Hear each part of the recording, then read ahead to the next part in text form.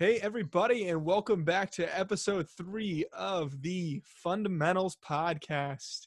Once again, I am Jack Proctor. I get to serve the Church of St. Michael here in Fort Myers, Florida, and joined, as always, the great man himself, Jeff Tucker. How you doing? Doing great. Living it up in Phoenix, enjoying this nice indoor weather. Climate is always consistent. Gotta Yeah, love it. just exploring the space. I decided to take the podcast today on the road, went to our guest room, made a little desk office in there to kind of feel like I'm moving places, feel like I'm Yeah, going. So it's a whole new gotta world. travel. Seeing the world. Oh, man. No, we're going to continue diving into the book of Hebrews here together. Just a quick recap for chapter 1 for everybody in case you missed that podcast. Chapter 1 in the book of Hebrews is really all about who Christ is. The supremacy of Christ, how different he is from the angel, how he is set apart and beloved, how he is begotten, not made. And we really see his power in creation and also in salvation. So it's really all focusing about Jesus, really trying to get the reader to be awestruck by who and how great Jesus truly is. Yeah, and then chapter 2 was the exhortation. So the writer, whoever it is, right?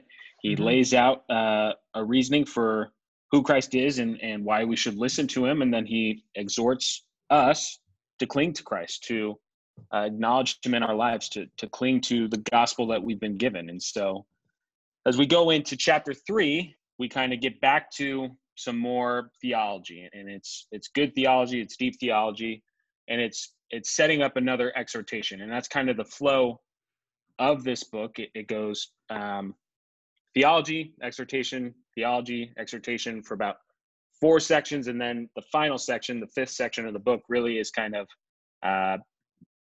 2-3 chapters of just kind of a final exhortation and a farewell. Absolutely. So let's dive into chapter 3. We're using the ESV translation here, so if you're reading or following along, that's the way that you can find it. So chapter 3, verse 1, here we go. Therefore, holy brothers, you who share in a heavenly calling, consider Jesus, the apostle and high priest of our confession. Yeah, so again, this therefore, it's saying based again on everything I've just told you, like Jesus is God, Jesus is supreme, he is the heir, and we are now his holy brothers. We're not just servants of God, which is something that's going to come up later in this chapter, but we are brothers. We share in the family of Christ, and we share as heirs because of Christ.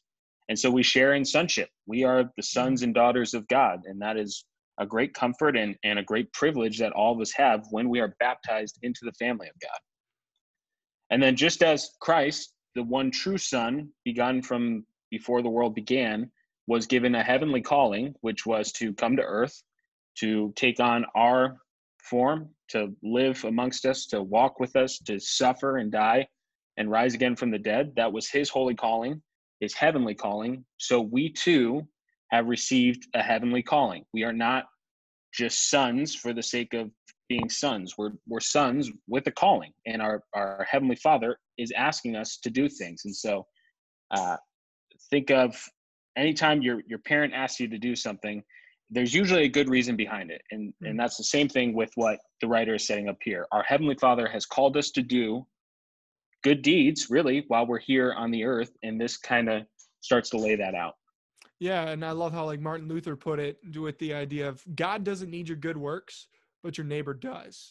Like he has a purpose for us with our time here on earth. A lot of times we can just be thinking about our spiritual life. We kind of remove the spiritual from our time here on earth and focus only on that for when we get to heaven. And we think about heaven kind of as this afterlife policy of my faith is not really getting me right now, but later on Jesus will save me and that'll be great. Which can actually be kind of an interesting witness. Our friend Riker, who helped us start this podcast with the idea of the book of Hebrews, he actually has a deathly peanut allergy.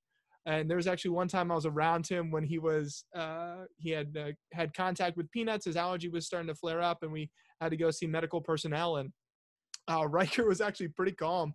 And it was kind of funny because someone mentioned that. Why you seem really calm? Why is that?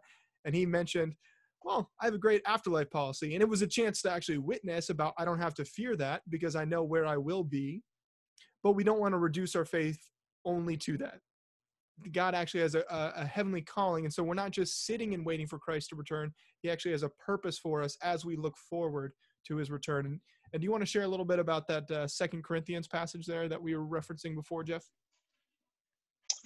Yeah. So we are so if you look again at what this text is saying, and I actually want to go back to the first part. Okay. So Christ, as he is getting ready for the culmination of his earthly ministry, which is his death and then his resurrection, he prays that we would be sent into the world. This is one of the things he prays right before he dies. Just as he was sent, so we're sent. And Christ came, as Paul says in 2 Corinthians, to reconcile the world unto God. And so in the same way, Jesus, as Hebrews 3 says, was the apostle and the high priest of our confession. And so this word apostle, it's apostolos, and it's really saying it's a messenger or kind of an ambassador or a delegate sent from heaven. And so Jesus was God's greatest messenger. He was God himself, and he came with a message of repentance and reconciliation so that the world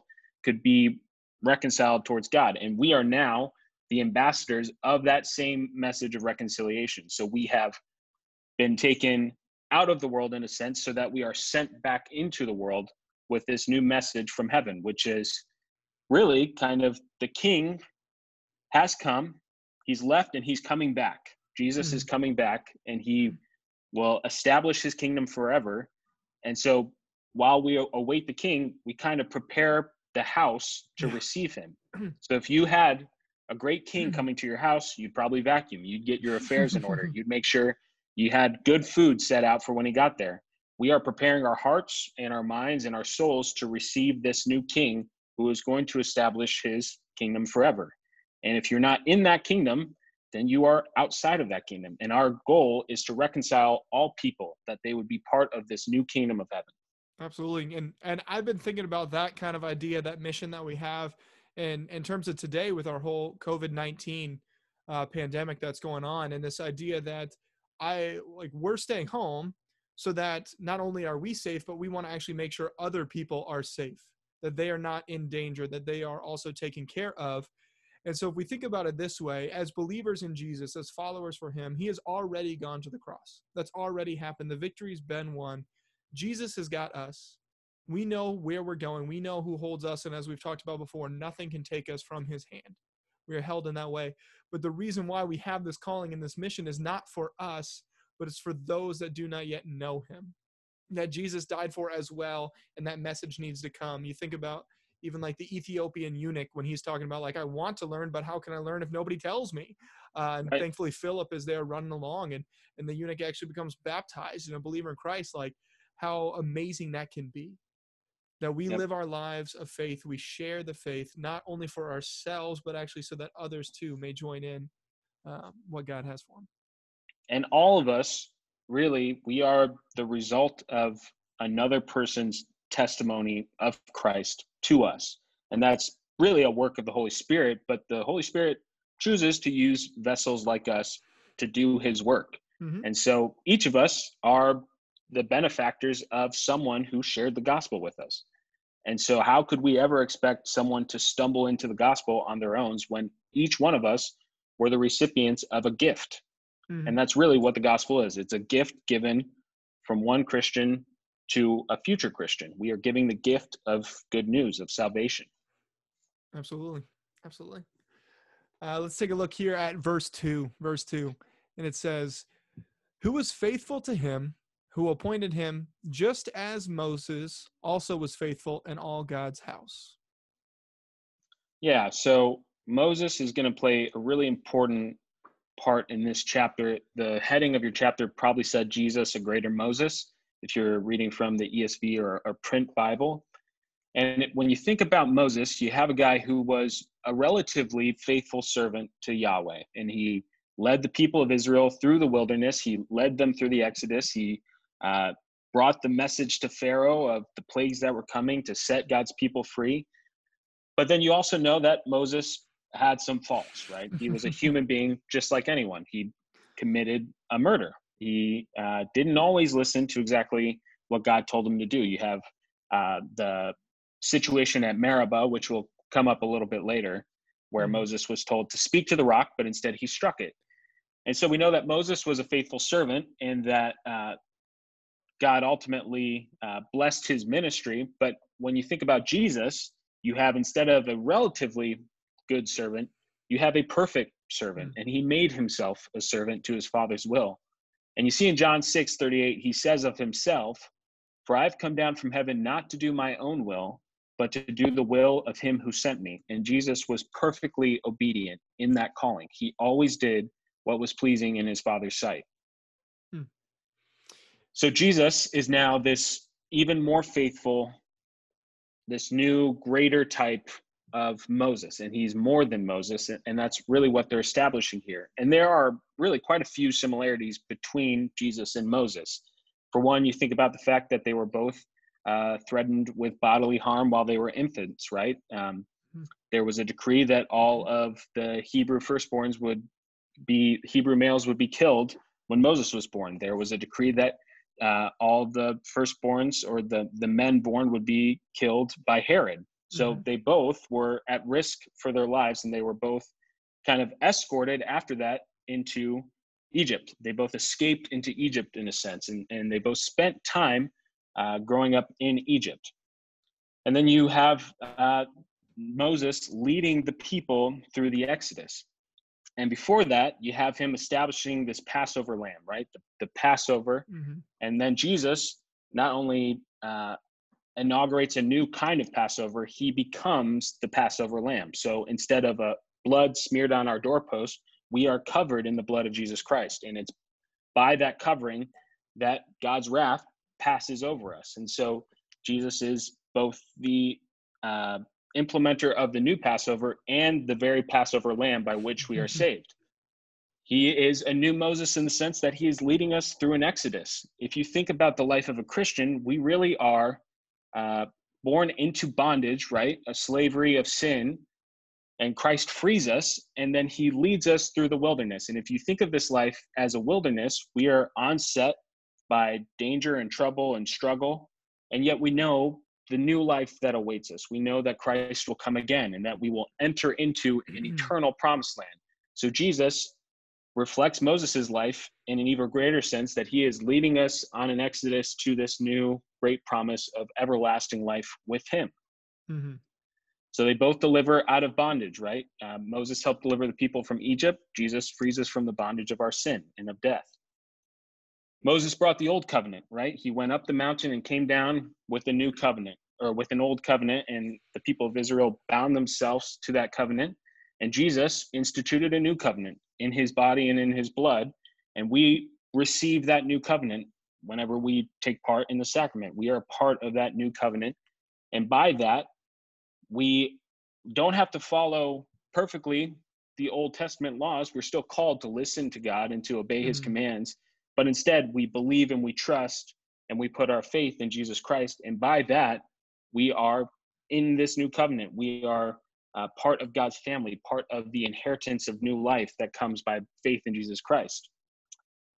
You think about the role Moses served. Really, he kind of went between the people and God. And so there's a funny passage in Exodus 20 where the people have heard God speak. They have witnessed him speaking. They've seen the thunder and the lightning, and they've heard the rumbling, and they're terrified, and rightly so. I would imagine. And they say to Moses, we really don't want to hear directly from God anymore. It's terrifying, and we're pretty sure we're going to die if that keeps happening. So they say, we want you to speak to God, and you will tell us what God has to say to us. So Moses becomes a mediator between the people of Israel and God. And so Jesus now is our great mediator. He is the one who stood between us and God and reconciled a new age of peace where we don't have to fear God. We can know and we can hear through Jesus the very words of God spoken to us, a word of peace and of love and of reconciliation and of hope for our future. So they both serve this role as mediator. Jack, did you want to say something about why this would have been important to the people this author is writing to? And because it's so cool, you see just how, like, we have this gift of time, and perspective. As we've learned the scriptures, we have had them in their entirety here together, and this is how we've learned them. We've seen how cool Moses is, and we're able to see how Jesus is greater than Moses. But if you go back and put yourself in the shoes of the people that this letter was originally written to, with their traditions, they were really raised in this Jewish background with the scriptures, with Moses being that central figure of all things. This is where they got everything from. As you heard from Jeff, all the incredible things that Moses got to be a part of and do, this is what was everything. And they didn't have that gift of time to reflect on how Jesus actually fulfilled all the things that came. They weren't able to see that perspective, and they kept having this pressure to kind of go back to what they thought before. So you really see the author here of Hebrews is really trying to spell it out, that Jesus is actually greater than Moses. This is what he came to do. All those things that we've been hoping for and waiting for, Jesus is the fulfillment of all that. Jesus is that. Yeah, and a part of that reflects probably the pressure of the rituals and the customs that um, their heritage might have been exerting on them. They might have felt a need to continue some of the traditions and the customs of Judaism. Mm-hmm. And the author is saying, you're not bound by those same things anymore. Christ has set us free in that sense, in which not just Gentiles can come to faith, but the Jewish people now had a better understanding of Christ, and Christ fulfills all of those rituals and those customs that were practiced in the Old Testament. And he offers a freedom that they had not experienced before. And so the author is trying to convey to them, you have new freedom in Christ, a freedom that you haven't experienced before. You are not bound by so many of those things that you used to be bound by. Yeah, and that's why he puts it that way in Galatians chapter 5, verse 1, where it's like, it's for freedom that Christ has set you free. No longer let yourselves be bound. Because the cage is unlocked. It's open. You don't have to be in there, but still for some reason we choose. I mean, I'm sure everybody's seen Tiger King or at least heard of it. You see all those beautiful animals, but since they've been in captivity for so long, they no longer could. It's not like you could put them into the wild and let them go. Like that freedom has been kind of taken from them in that captivity. And so they're kind of stuck in not knowing how to live free, how to actually move beyond what they've known in those customs that man had created. And so looking at verse 3, it continues, for Jesus has been counted worthy of more glory than Moses, as much more glory as the as much more glory as the builder of a house has more honor than the house itself. Yeah, so we had this kind of established theme that Moses and Jesus share a lot of similarity. They are both faithful servants to Yahweh, Jesus much more so. But then building even upon that, Jesus is not just a servant, he is the son, right? And so he has superseded Moses in that sense. He is not just he's not just a servant, he is really the head over this household of faith. And it's important to understand none of this is an insult to Moses. It's actually just really meant to emphasize the supremacy of Christ, as chapter 1 did. Mm-hmm. But you think about really, and if we continue on to verse 4, it says, for every house is built by someone, but the builder of all things is God. And then verse 5 says, now Moses was faithful in all of God's house as a servant to testify to the things that were to be spoken later, but Christ is faithful over God's house as a son, and we are his house, if indeed we hold fast our confidence and our boasting and our hope. So it's not an insult to Moses to say that he was a servant in the household of God, especially when you understand the nature of who God is. So we often think of servanthood as a bad thing, or it carries some kind of negative connotation.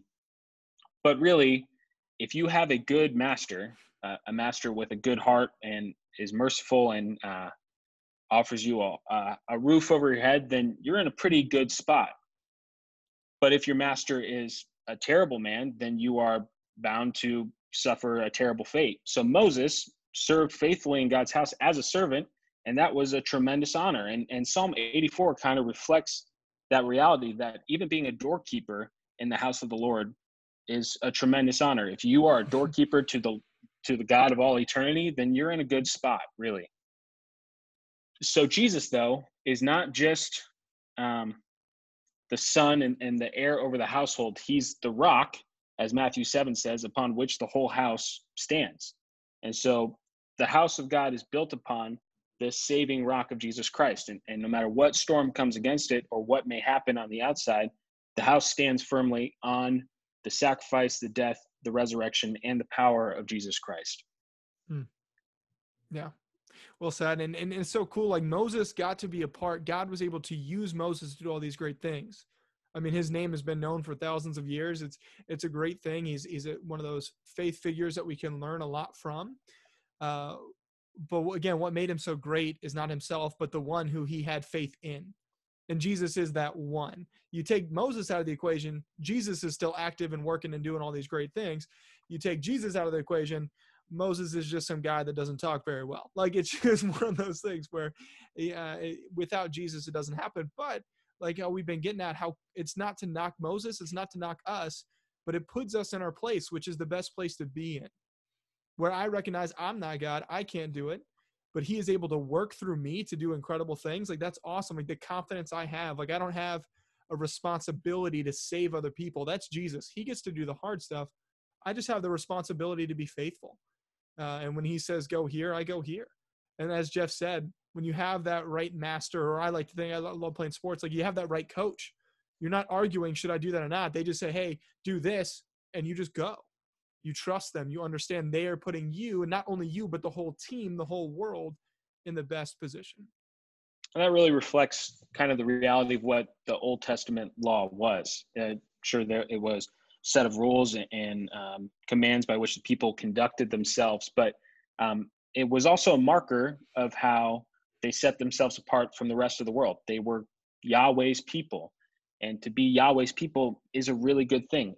It's the best thing you can have for your life. To belong to Yahweh in their time, there was no greater honor. It meant there was no power beyond their leader. Mm-hmm. Yahweh was king, and he has always been king. God the Father has always been king.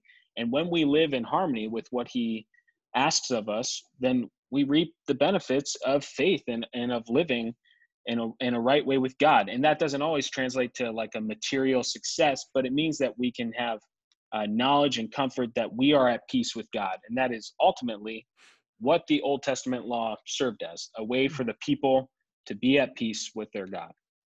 Very cool. Yeah. Awesome. Looking here at verse 7. Therefore, as the Holy Spirit says, today, if you hear his voice, do not harden your hearts as in the rebellion on the day of testing in the wilderness. Yeah, so this phrase, therefore, as the Holy Spirit says, the Spirit of God has really always been at work through God's word. Even in the Old Testament, anything that we read in the Old Testament is really an inspiration of the Spirit of God at work in the people of God. And you especially see that through the prophets, right? They are receiving a vision from the Lord, and the Holy Spirit is working through them. And the Spirit's work ultimately always testifies to Christ, always testifies to the Son of God, and it leads up to the Son of God, and it prepares us once again to receive the Son of God when he comes back. And then you get this phrase, do not harden your hearts as in the rebellion. Now, this phrase, a hardened heart, would have been very familiar to the Hebrews that this author is writing to. You think about Pharaoh, whose heart was hardened, who both hardened his heart, and it says that God hardened his heart when Moses was speaking to him to let God's people go. And it's this sense of being obstinate. It's also a sense of disbelief or an unwillingness to accept what God gives you or what God asks of you. It is apathy towards God. So it has a bunch of different nuances to it. And Jeremiah even talks about a stubbornness of the heart. So so we have the Bible speaks to man's heart so often, and there is a tendency, even in the people of God, for us to become overly familiar with God, I guess is what I might say. And by that, I mean, we hear God, and yet we don't always listen to God. We get so used to the miracles he brings in our life, that the gift of even the breath in our lungs or a roof over our heads or the good relationships we have, that we start to take God for granted, and we start to take his word for granted. We can be in God's word all the time, but if we don't let it take root in our hearts, then we start to get this hardening of our hearts, a unwillingness to listen to God and to do as he says. And so we take God for granted. And then the day of testing, which is that there's kind of some disagreement about what this meant. Uh, but the way I see it, there's two instances: the day of testing in which the people refused to enter into the promised land out of fear, out of disobedience, because they didn't trust that God would deliver them when they entered into the promised land. And so what happened as a result of that? You get God saying, okay, you weren't willing to listen to me. Now you're going to keep wandering around in the wilderness. And this generation, these people that defied me, that willfully defied me, that weren't willing to trust me at my word, despite the works and the miracles that I did before them to even get them to this point, this generation will die in the wilderness. And it's really kind of a terrible thing. I mean, think about everything they had seen. They had literally eaten manna from heaven, which God provided for them. They had seen the Red Sea parted. They had heard the voice of God from the mountain. They had seen Moses meet with God. And yet, when it comes time to enter into the promised land, a beautiful gift of rest, which we'll see here in a little bit, the people refuse because they have, in some ways, taken God's power for granted in their own lives. And so they're unwilling to do what he says because they don't think that God has the power to deliver them. Mm-hmm. And you The kind other of, instance, oh, yeah, sorry. go ahead, Jack. No, you're good. I'll jump in after. The other instance is probably referring to Meribah, like I said before, in which Moses was not willing to do exactly what God told him. God says, speak to the rock and water will come forth from it. And Moses instead strikes the rock because he is frustrated with the people. And if you read the Old Testament, you get some funny themes of Moses blaming the people for making him angry and him striking the rock. And that's why he doesn't get to enter the promised land. So that's kind of a funny read if you go back. But again, Moses did not enter into the promised land. He did not enter into this land of rest and promise that God had given to his people because he was not willing to do what God said. He had become obstinate in his heart. It was a hardening of his heart in that moment. And so God says, you will see the promised land, but you will not enter into it. Yeah. And it's wild as you're just speaking to this rebellion. It just something I'm sitting here like, I'm definitely not the most rebellious person in the world, but even when you tell me, hey, don't do that, like the first thought is like, I kind of want to do that now. Like you think about how everybody's wrestling with this idea of stay indoors, please stay indoors. And now it's suddenly like, well, I didn't want to go out, but now that I can't go out, like outside seems really good. Go back to the Garden of Eden where it's like, you won't surely die. Like just kind of this obstinance, not believing or not wanting to, or those kind of things. It all pulls into it. This rebellion really does kick in. I mean, I even think teaching confirmation to some middle school students, and we're talking about lying and how the devil's the father of lies and all that kind of stuff. And I'm just posing the question, just trying to see, like, is there ever a good time to lie? And we're talking about lying. They just keep jumping on this, trying to find loopholes, trying to find ways in which that it works. Like they'll say lying is bad, but they're like, but what about if it makes somebody feel good? Like they're just all these kind of things where they're trying to wiggle their way around to not really listen or not really do what God's word is saying, rather than taking God at his word, understanding he means what he says. He doesn't waste his words. He means what he says. And there's also this funny human dynamic that happens. And I remember learning this in Dr. Feaster's class at Concordia. Quick little shout out. But she was talking about how we as human beings, if you do a favor for somebody, you initially think it's not a big deal. But over time, you think it's a huge deal. Like, I did that favor. And now a couple weeks later, you remember how nice of a person you were to that guy. But if you receive a favor, initially your thanks is super high. You love it. You're super thankful. And over time, your thankfulness goes down. Oh, I don't care that he did that for me anymore. That was 2 months ago. So they have this nature. We forget, as Jeff is saying, of how good God has been. Like even these people that experience pure miracles, no other explanation than God's hand moving and providing for them. And they experienced it for a long period of time. And he set it up in a system that they had to learn that trust each and every day. Even still, they didn't get it. Yeah. We are also going to struggle with it.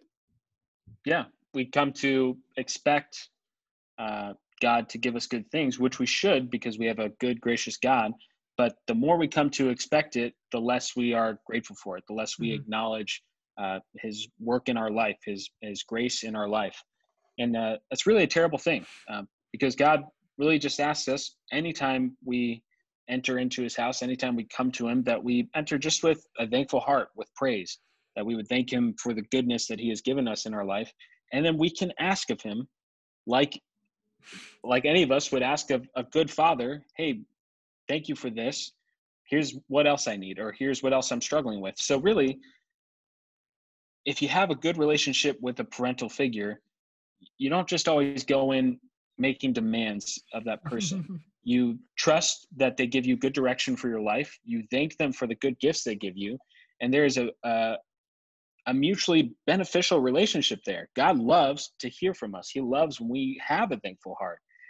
He's not just a vending machine. It's not a cosmic vending machine where we put in the right number and we put in some spare change and we get whatever we want. God desires to actually have an intimate relationship with us. Hmm. And that's something that God's people struggle with all the time and we take for granted, the actual relationship of God and man. Yeah. So we look at verse 9 through 11, and it says, where your fathers put me to the test, and we kind of went over that, and saw my works for 40 years. They saw God work in their lives visibly, undeniably for 40 years. Therefore, I was provoked with that generation and said, they always go astray in their heart. They have not known my ways. As I swore in my wrath, they shall not enter my rest. Those are hard words to read. It's kind of a scary image of God that he would be provoked in anger. And go ahead, Jack. I was just going to say, when you think about this, how quick we might get provoked to anger. Remember that he said, saw my works for 40 years, 40 years where he did everything so they could experience it in that way. This was not a quick, oops, they made a mistake, they tripped up. This was 40 years where they got to experience all this goodness and continually their hearts went astray. And so God said, I'm going to try something different. Yeah. And if you serve as a parental figure in someone's life and you know they are willfully making terrible choices and doing terrible things, you discipline them, you rebuke them because you would rather see them disciplined in the moment than to suffer an eternity of consequences. And God is the best kind of father in which he sometimes has to nip our bad habits in the bud because he doesn't want us to keep straying from him. He wants us to have abundance of life. That's what Jesus offers us, right? Abundance Mm-hmm. of life. And God wants the same thing for us, and he wants abundance of life even into eternity. So sometimes there are consequences for sin, and there are consequences for our actions. And we shouldn't see that as God turning his back on us or forsaking us. Instead, we should see it as their real world consequences. And oftentimes those are born out of God's love for us and to see us return to him. Mm-hmm. And when you So that, experience, I was going to say, when you experience some of those consequences, you realize how loving his commands are. Like when you go through the 10 commandments, you can see his love behind each and every commandment there, because if you go against it, there's real pain that's going to happen in your lives and the lives of the people around you. yeah, I mean, just one really easy example. If you are unfaithful in your relationship with your spouse, there are real world consequences. And instead, God calls us to be faithful to our spouses, not just because it is morally good, but because it creates a beautiful relationship. It creates a beautiful unity between husband and wife that lasts their whole life. And when you have that beautiful relationship, you see a glimpse of the relationship God wants for you. So God doesn't just give us idle commands because he wants to see us work really hard. He gives us commands because he wants the very best for our lives. Absolutely. Absolutely. And then you get this phrase, they shall not enter my rest. And this is not like an eternal rest that he's talking about. It's not saying like this generation went to hell.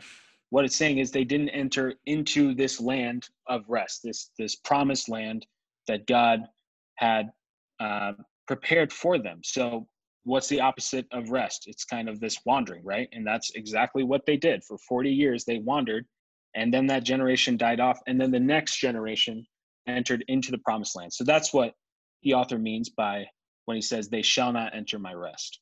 Mm-hmm. Looking then ahead to verses 12, 13, and 14. Take care, brothers, lest there be in any of you an evil, unbelieving heart, leading you to fall away from the living God. But exhort one another every day, as long as it is called today, that none of you may be hardened by the deceitfulness of sin. For we have come to share in Christ, if indeed we hold our original confidence firm to the end. Yeah, so there's that section that says an evil, unbelieving heart.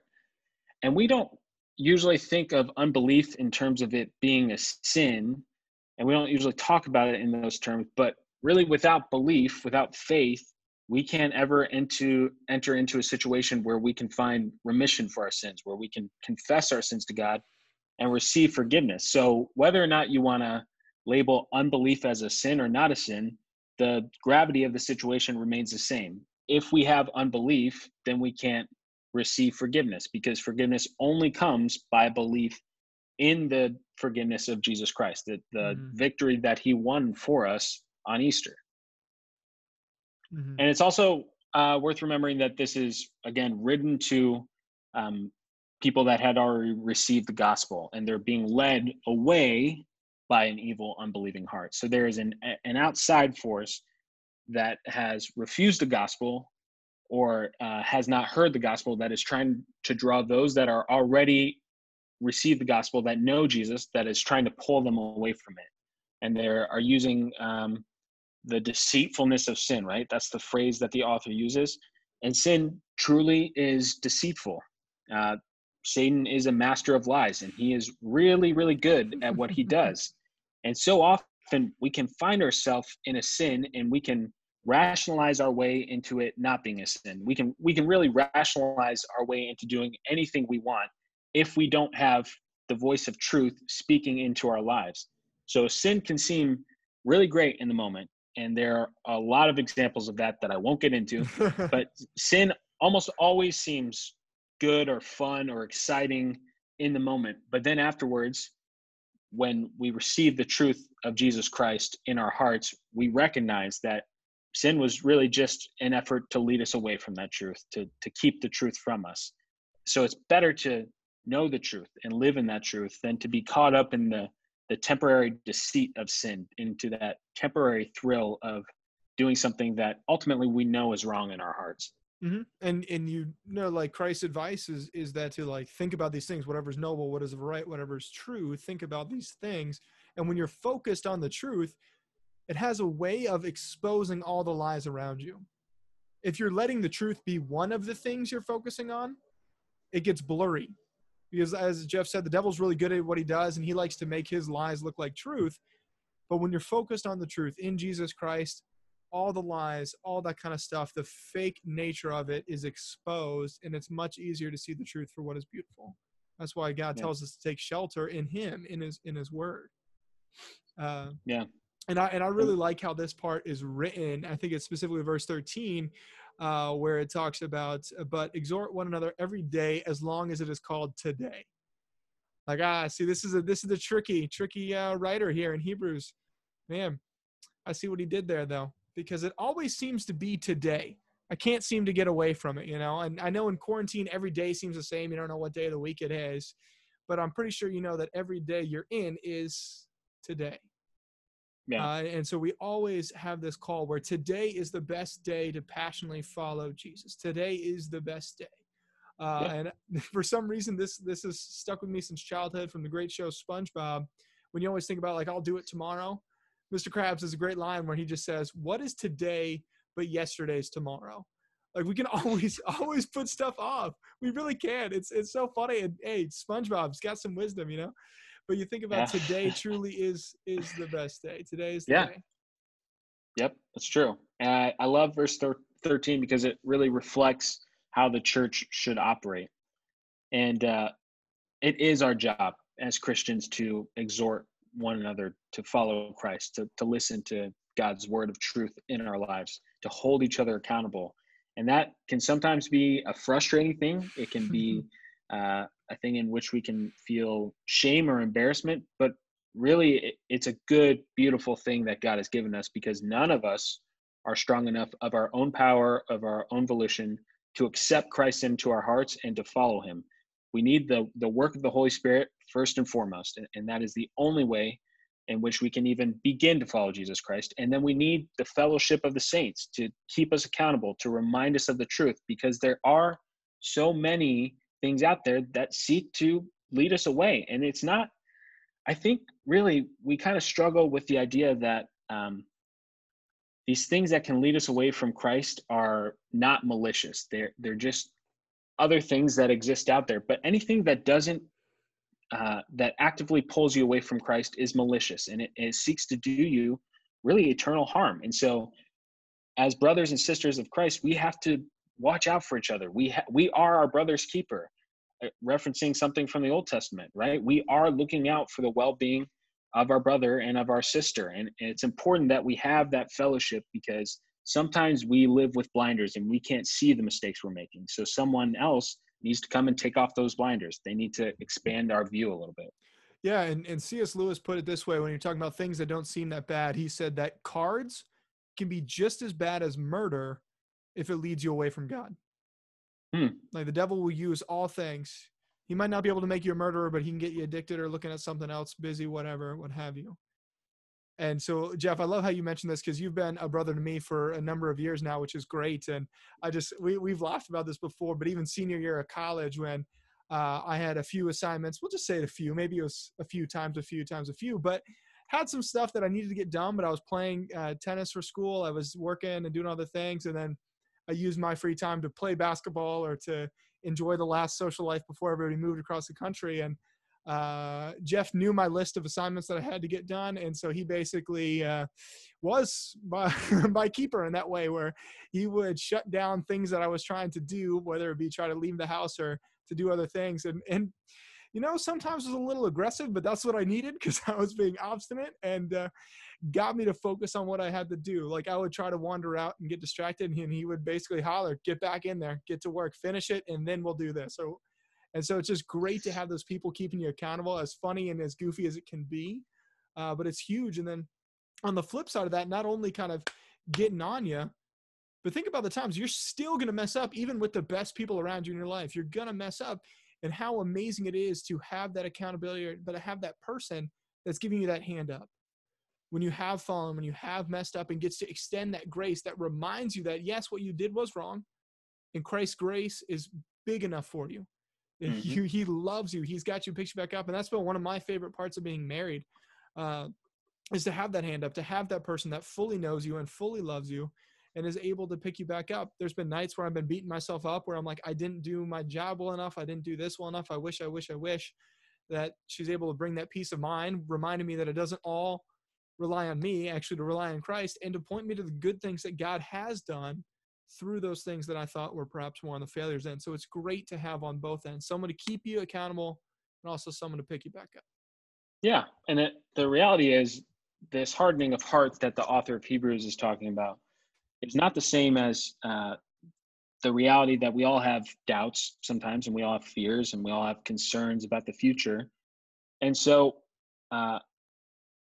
there's a hardening of the heart is something different than that. And we need Christian brothers and sisters to remind us of the faith we have, to remind us of the hope we have, to remind us of the certainty that we have in Jesus.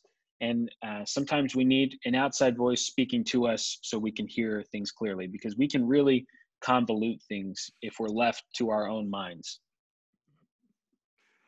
Absolutely. And then, and kind of the example that I wanted to give is, if Jesus is the shepherd, right, and we are his flock, sometimes we're the sheep and we're idiots. We wander, we make mistakes, we stray away from God's truth, we stray away from our good shepherd. And sometimes we're the sheepdog, in which we are commanded by the good shepherd to bring people back in, to bring them back into the fold, back into the good pasture in which we can eat and delight in the presence of our good shepherd and know that we are taken care of and cared for. So sometimes you're the sheep and sometimes you're the sheepdog, but you're never the shepherd, and that's a good thing. That's a very good thing. And so to round out the chapter here, we have verses 15 through 19. As it is said, today, if you hear his voice, do not harden your hearts as in the rebellion. For who were those who heard and yet rebelled? Was it not all those who left Egypt led by Moses? And with whom was he provoked for 40 years? Was it not with those who sinned, whose bodies fell in the wilderness? And to whom did he swear that they would not enter his rest, but to those who were disobedient? So we see that they were unable to enter because of unbelief. Yep.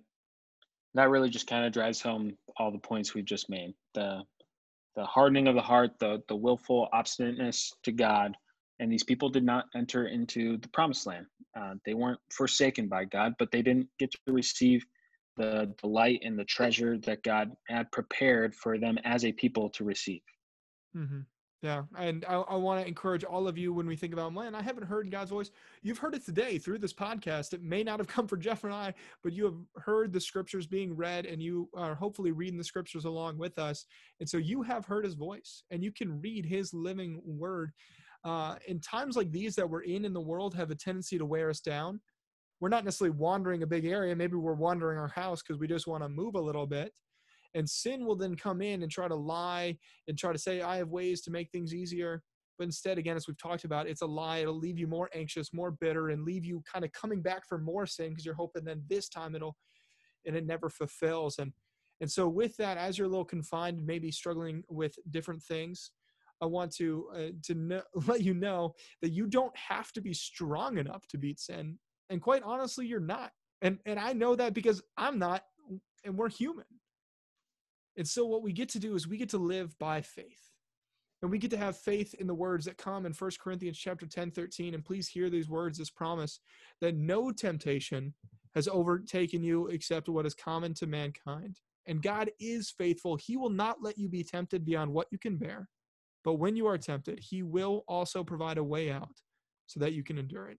Jesus is with you today and will be tomorrow. Yep. So be in God's word and be in community with people of faith. Really, that they are sometimes the best reminder. And God has deliberately put people in your life. And although we're physically separated, I know, for instance, Jack is always just a text message away. If I need something, this whole podcast started because I was like, hey, man, I need to find a way to do the thing I love to do, which is talk about the Bible. And Jack said, okay, great. And it has been a blessing to my life just to do this silly little podcast, every week.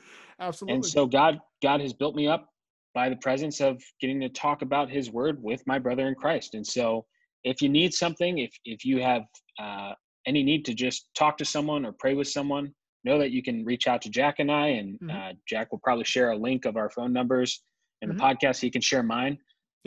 Or reach out to the people that love you, that in your heart love Jesus, and they have a beautiful way of reminding you of the promises that we're clinging to right now. Absolutely. Amen. Amen. So that's going to wrap it up for this.